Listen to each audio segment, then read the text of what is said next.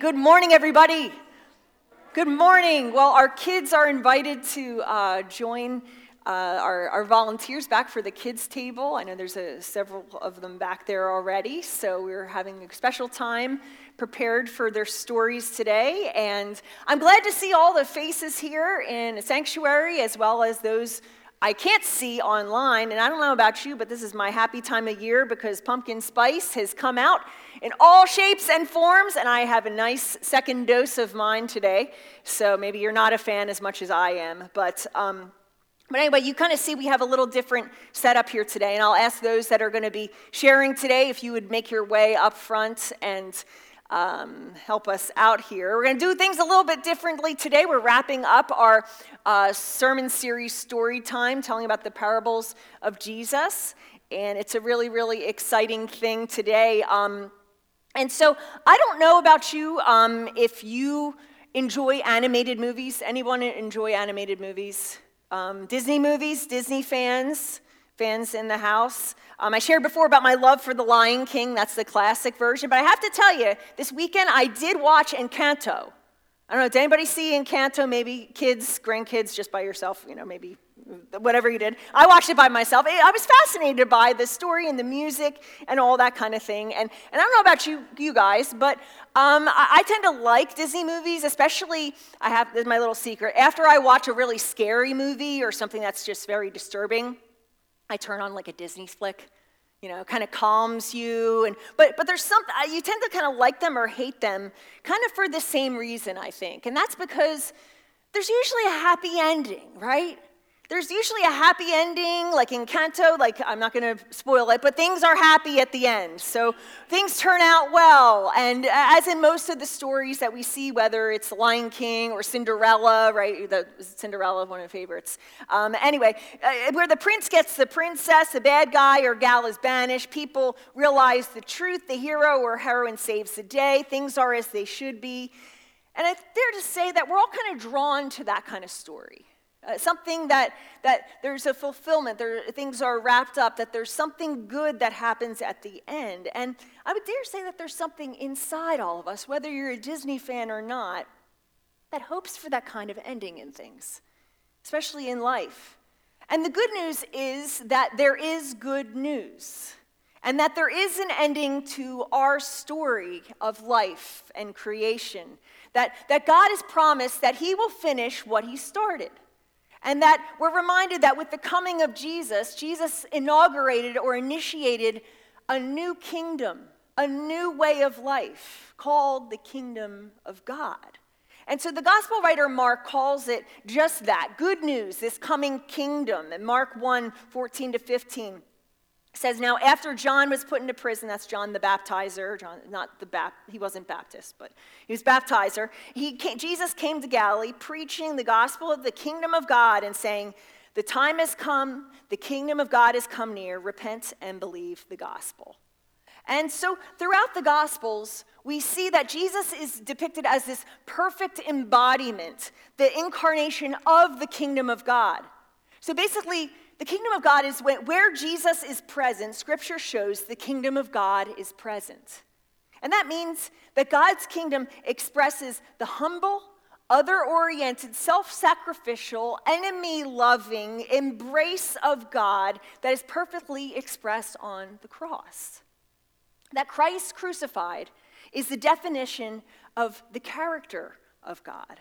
But then, and only then, Jesus gave us the task of embodying that too. That it's not just about what Jesus did, but it's about us living out and expanding this very unique kingdom until he comes back to finish it up, until the happy ending can be final. And so in this series, we've been talking about how Jesus described this kingdom to the people around him through stories, through parables. And we started off talking about the parable of the mustard seed. Then Jesus asked, Luke tells us, what is the kingdom of God like? What shall I compare it to? It's like a mustard seed. He described how the kingdom of God is very different than the ways of the world. And I have to say, there are times that we get glimpses of the kingdom of God, and maybe you experienced something like that this morning in religious settings, like worship, in songs, in Bible studies. Maybe you've attended a retreat or a camp experience. But the more interesting thing is, more often, it shows up in very ordinary places, everyday places, moments rich in God's work and presence. Because we saw in our series, and you can go ahead in the scriptures and read through many more parables, Jesus told stories of seeds, farmers, bridesmaids, workers, builders, parties, showing us one thing, and that thing is that God is at work in the midst of ordinary people and ordinary things in ordinary places. Ordinary objects, situations, and people describe where the kingdom of God is present. And that's what we're going to be sharing today. I've asked my three friends here to come and help me share three stories of God's work among us. And the interesting thing, the common theme among these stories that we're going to share is that each of my friends here serves actively in our community here at Table Life Church. And I want to celebrate that. I think that's a wonderful thing. But the stories they're going to share don't take place at the church, don't take place in the activity of the church. And so we're going to share three pictures. I'm going to move this out of the way briefly, of what the story of God looks like among us, of where God has been at work and what he's been doing among us and the amazing things there, but how they're in very real and very ordinary places. So that's why our little setup is here today. And I guess this is like the hot seats. Are you feeling a little hot up here? Just a little toasty here. So Ben, I like your shirt. Sure. It is a cool shirt. Where'd you get it? Table Life Church. Awesome. Yeah, still for sale, by the way. We still have some available. But anyway, so Ben Hodge here. We're going to tell three stories of God's kingdom, first at work. So I want to ask you, Ben, so if you would just share a little bit, just tell a little bit about your job, kind of what you do, what goes on in your work. Sure. As many of you know, I'm an educator at Central York High School in York, Pennsylvania, and I have been there for 20 years. I was hired out of Messiah College down the road and have been working there since 2002. I am an English literature major, and woot woot, English literature, reading. Okay, Yay, great. Reading. And I got my secondary teaching degree in 2002 when I graduated. So I teach primarily theater classes now. I was hired to take over the acting classes that were being formed a year before I was hired. And I've been teaching acting classes, performing arts classes. They'll sprinkle in some speech and communication classes to me, as well as some English classes when the schedule fits. So I'm also the artistic director there for the Central York Performing Arts. So I help lead a collaborative team of artists to create plays and musicals at our school district. And I'm also involved in clubs. Panther Anti-Racist Union was a club that I formed the last 2 years ago after the murder of George Floyd. So I'm working with lots of students in that capacity as well. Awesome. Thanks for sharing that, Ben. So tell me a little bit, how do you see your work as a teacher and a director? How do you see that as ministry? Yeah, I think that's a great question, and I'll be a little honest and transparent here. As somebody who follows the news just like everybody else, there's a consistent theme that I hear. I've been a public educator for 20 years. My mother was a public educator in upstate New York, so I was raised to believe in the power of public education. And so when I hear my brothers and sisters sometimes talk about how God isn't in the schools anymore, it kind of hurts me when I hear that, because I look around my place of work and I'm very fortunate to be able to see God on a regular basis. We may not be praying over the loudspeaker in the mornings, but there is a lot of prayer that is going on, at least in my public school.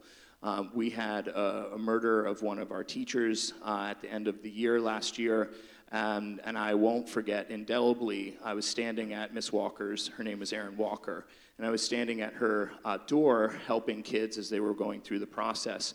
And I looked over to my right, in the middle of the public school, were a group of kids gathered around and they were praying. And there was an individual that came over and prayed with them. student member, and I was giving water to kids, and I may not have been praying with those kids, but I was feeding them and giving them water, and the district was taking care of them. So one of the things that I think is really important to say is that God is still alive and working, and I view my role as a Christian in that space, as a follower of Christ, to be Christ to as many of those kids as I possibly can. And when the opportunity comes up, we have First Amendment rights. If a kid asks me if I'm a follower of Christ and I'm a believer in Christ, I say that I am. And I bring that up in my teaching sometime. There's a difference between saying, okay, everybody, let's come up to the front of the classroom and accept Jesus as your personal Lord and Savior. That's not happening, and nor do I think it should be. But I think that what the difference is that people ask questions, and they say, I've had students say, why are you so nice? And I tell them that I'm nice because I follow a Savior who is loving and who loves everybody and gives grace to everybody. So I just want to kind of push back on that and let everybody know how important it is to remember that there's a lot of God's kingdom going on, even in public schools today. So it is not as terrible as it sounds as the media is portraying it. Yeah, well, and I think that goes along with some of the things that we were talking about in the parables, too, about the mustard seed being a very small type thing that you would tend to ignore, but how it grows into such a big, giant plant and how the impact can be so big. So I think often we overlook some of those opportunities and things and can be almost dismissive in that, too. Yeah, I wrote down here that it really is the little things. It's giving water to kids. It's saying hello and seeing those kids and knowing their names. And you asked the specific question is, how do I see it as a ministry? I want my room, my classroom, and students to know me as somebody that they can come and be safe around. There's a lot of chaos in a lot of these young people's lives, and they're looking for a place where they can be, they're looking for a place where they can be, they're looking for a place where they can be loved, and they're looking for a place to belong. That is really key. I take this mantra everywhere where I go, and it's really, really simple, but it really is effective.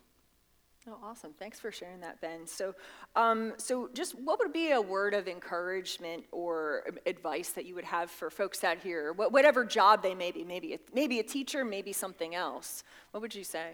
I would say the first thing is what I just said, is that the little things matter. The little things matter. If you see a need in your community or your place of work, and you hear that voice that, maybe I should say something. If you see something, don't be afraid to have that awkward conversation of how are you doing, and to be able to push past the initial concept of like, I'm fine. Like, no, really, how are you doing? Like, look past that.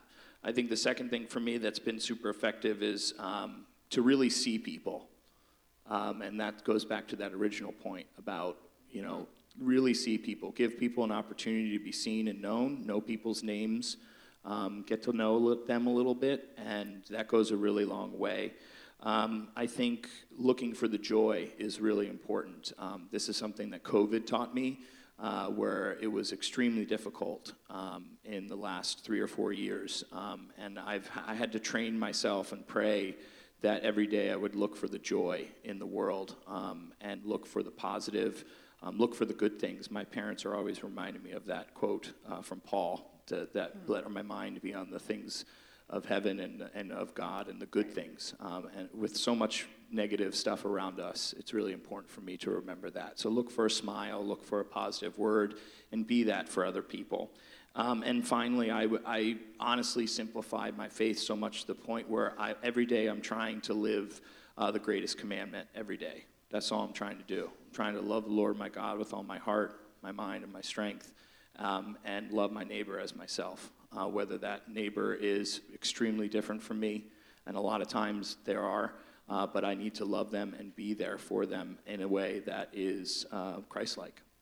Awesome. Thank you, Ben. Well, let's give Ben a round of applause thank you so much. And that's a great segue, actually, just even speaking about sharing the joy, that we're going to talk about God's kingdom at play. Have you ever thought about that? that God's kingdom can be embodied in our places of joy and our places of play, whether they're hobbies or sports, or in Nate's case, in gaming. And many of you guys have known Nate for quite a while, but those of you who haven't, he's one of our young adults, and is a passion, I would say, right, for games. Is that correct? Yeah. Yeah. So tell me a little bit about your passion for games and this game night that you started here at Table Life Church. Okay. Okay. Well, I mean, I've always liked playing games. That's always been like a positive outlet to me, like board games, card games, anything like that. Any kind of game, right? Yeah, pretty much. And I guess at one point it dawned on me, it's just well, and I struggle with anxiety and things, and that helps with that. And how I kind of came up with the idea was just kind of put together a game night, just something simple people can come out to, and just kind of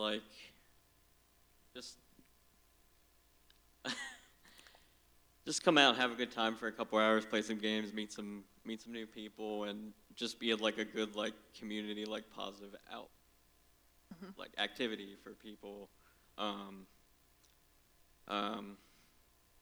and especially too for people like me that struggle with some things like sometimes just getting out of the house and doing something can be hard, and I just saw this as an opportunity to put something together a couple nights a month and give an outlet for people to just not have to worry about what's going on, just come out and play some games and just have some fun. That's awesome, yeah. And so this wasn't just an idea you had, but you actually did it, right? You actually took steps, and you've been going for how many months? 8 months? Something like that, right? Yeah, we started up the end of January, I think, of this year. I did have it going right before COVID, but then we had to shut it down. Right. All that, and then Okay. it's been really good, getting it started back up. And Awesome. So how have you seen that? How have you seen your kind of leadership of this game night, and even just the games that you play with all different people, not just church people, but people outside? How do you see that as ministry? Where have you seen God at work in some of that?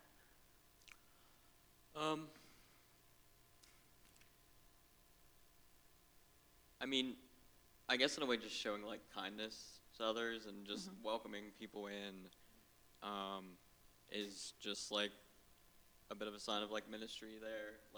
I mean, it's not we sit down and talk about serious stuff or we're there to play games, but it's I don't know. I see it as a ministry of just forming community. Yeah. People that may not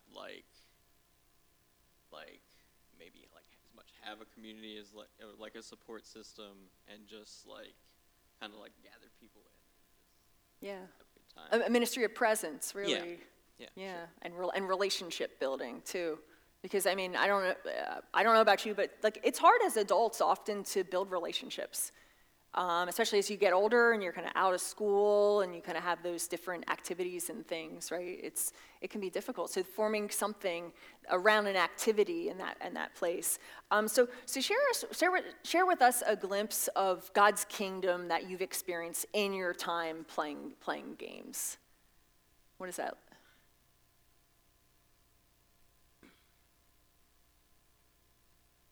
You're doing great.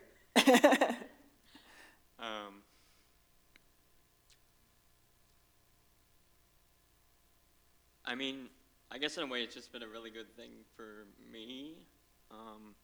Yeah. That's awesome. It's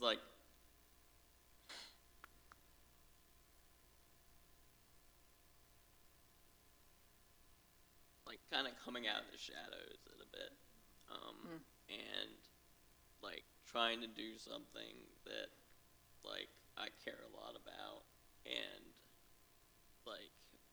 being a ministry in other people, like, that come out and just, we talk about, we have a good time, we have we have a lot of laughs and stuff while we play and stuff. It's just That's awesome. Yeah, thanks, Nate. And what would be a word of encouragement that you would like to say to everybody here today who may have maybe it's gaming, maybe it's not, but what would you like to say to everybody?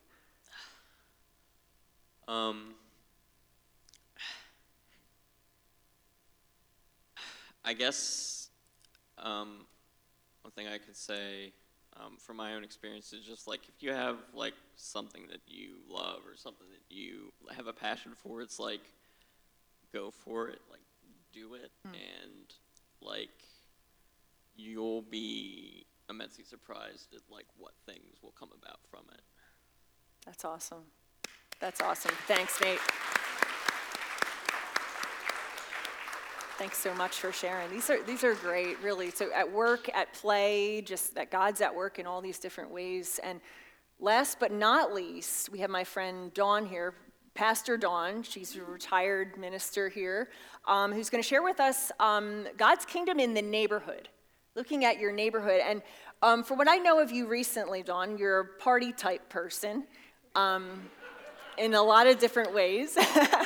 But what was it, about a year ago, you moved into this new neighborhood, that you started a new stage in life. So tell us about that. Well, I think I have to go back to the story of having lived on Evergreen Road. Jay and I lived there 47 years. Wow. And if any of you have been here for a little bit of time, you most probably visited there. And then Jay's health declined, and we decided to move to New Cumberland, and we moved in on Swarthmore Road, and Jay passed, and for some reason my health continued to decline, and I got to meet a lot of beautiful people there, though. And it was one of those that last year my grandson and I decided, as having had several health issues crop up, that it was best that I get out from under home ownership. And so we began to talk about what would be best, and decided that we needed to look for an apartment. And I had a friend that lived at Quaker Station Apartments outside of Lewisberry, and she loved it. And that was about 8 years ago. And then Don Haynes moved into one of them last December, and he too was very happy with it. And I thought, well, let me look at his. So I went out, and it's a ranch-type apartment complex. There's 6 apartments in the ranch house, and quite roomy. And so I decided to sign up last March, put the house up for sale, and in June it sold in 5 days. And they said get out before that. And so I lived in a friend's cottage for a couple of months, and then I got word that my apartment was ready. Now, that's not something to be taken lightly, for I had prayed. I prayed that it would be right in the center of the activity, and that I would be able to see people all the time, and that I could have a good time. Good time. Yep, good time. Good times. And so last July, I moved in, and I got up the next morning, and I looked out my living room window, and lo and behold, I saw trees. Trees, lots of trees. No people, but lots of trees. And I thought to myself, what am I doing? What am I going to do? But as my story goes on, you'll find out. Thank you. Thanks, Dawn. Yeah, exciting setup. I love how you did that.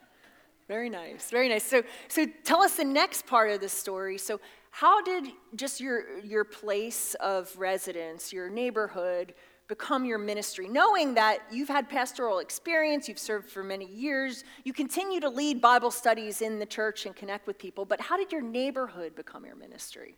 Well, it started out that, I have a little dog, and I walk the dog, and I have a walker attached to that, and what have you. And, it's amazing how other people are out, and you say hi, and you begin to talk, and they're going by in a car, and so you wave, and suddenly they stop and they talk. And you get to know people just that way. But last fall, I decided to make a couple of pies and deliver them to the neighborhood. So I did that. And lo and behold, one of those began to take my trash down to the dumpster for me. So I get to see Dave lots of times. And the other one, Jim, they do shovel the walk, mow the grass, all that. But if it blows in, Jim comes over and shovels the walk again. And one of the other neighbors that, as I pull out, I see and I wave to, and I'll roll down the window, "How you doing?" And lo and behold, they made a big batch of the best spaghetti sauce. And he gave me a container of that, and we just continued to talk and kind of gab. And then this summer, Pam and I, teaching the Bible study, decided to do an ice cream social. And so we made homemade ice cream, but I wanted to test it. And so we made it on a Sunday night, and of course I ran out of ice, so I got the neighbor, "Do you have any extra ice?" And they came over and joined us for the ice cream. And then the other neighbor saw the activity, so they came over. And before you know it, the cord wasn't working. He went and got his cord, and his wife come over. And so we got the ice cream ready, and she said, "Can I take some down to my dad, who lives in the apartment building but opposite corner and is older?" So he got some. And so it became a neighborhood ice cream social. And so little things that you do that you think doesn't mean a hill of beans in plain words, but God uses. God turns those into bigger things. And one of the things that I did this summer, you remember you asked me what I did for fun this summer? What did you do for fun this summer? Remember? Oh, I did. grew a pot garden. She grew a pot garden. Oh, wait. Now wait a minute. It's tomatoes, and it's peppers, and it's lettuce, but it's in a pot. So it's a pot garden. And my neighbors got to enjoy some of my pot gardening. And so this is a disclaimer. Don't go home and say the sermon had the pot garden. We illustrate it with pots, right? Yeah. Correction. I have pots. all kinds and shapes of pots. And so anyhow, the neighbors got to love my gardening. And That's so awesome. there's so many different ways that you can transform your life, your home, whatever, into sharing. And that's one of the things I did. Awesome. Thanks, Dawn. Yes, let's give Dawn a round of applause. Answered all my questions. Yeah, and these are just some great examples, I think, of, like I said, just where you are. Ordinary people, ordinary places, ordinary things. And that's where God's at work. The stories that Jesus was telling, he kind of wrapped that up, that God uses us really in spite of us, but really where we are in those simple things. So I want to thank our friends once again for joining us today. You guys can go ahead and take a seat here. And we'll wrap things up and get them to the table. But the good news of the kingdom is that we can participate in God's will and God's way on earth as it is in heaven. And that's an amazing thing to do that where we are. And I think each of us has that very unique and strategic place in life that you are right now. And that may be in retirement. That may be in a certain neighborhood, that may be certain people that you're connected to, maybe through an activity or something. And just really asking that question, how might God use it? Well, I just want to share with you just briefly, and many of you have heard about this before, but a way that collectively here at Table Life Church, we're seeking to embody some of that, some of which you just heard, and that is through a ministry that we're starting, that actually kicks off this week on September 1st, called The Supper Table. And at our State of the Church meeting, we shared about this. Well, guess what? It's here. And the supper table is something that we're seeking to be in the community. And it's the first Thursday of the month, starting this Thursday, it's a once-a-month community meal that's going to be held over in Lemoyne at the community building, right in the Borough building. And that itself has been an amazing blessing. Very easily, we could have chosen to have this meal here at the church, but we knew that people that need to be connected in relationships and connected to Jesus, some people might feel a little, I don't know about coming to a church. So we kind of picked a location that people would feel comfortable, and that's at the community building. And this is meant to feed people physically. We're going to have a nice meal that is going to be served, but also relationally and spiritually. And once again, it's free for everyone, but this is not for us.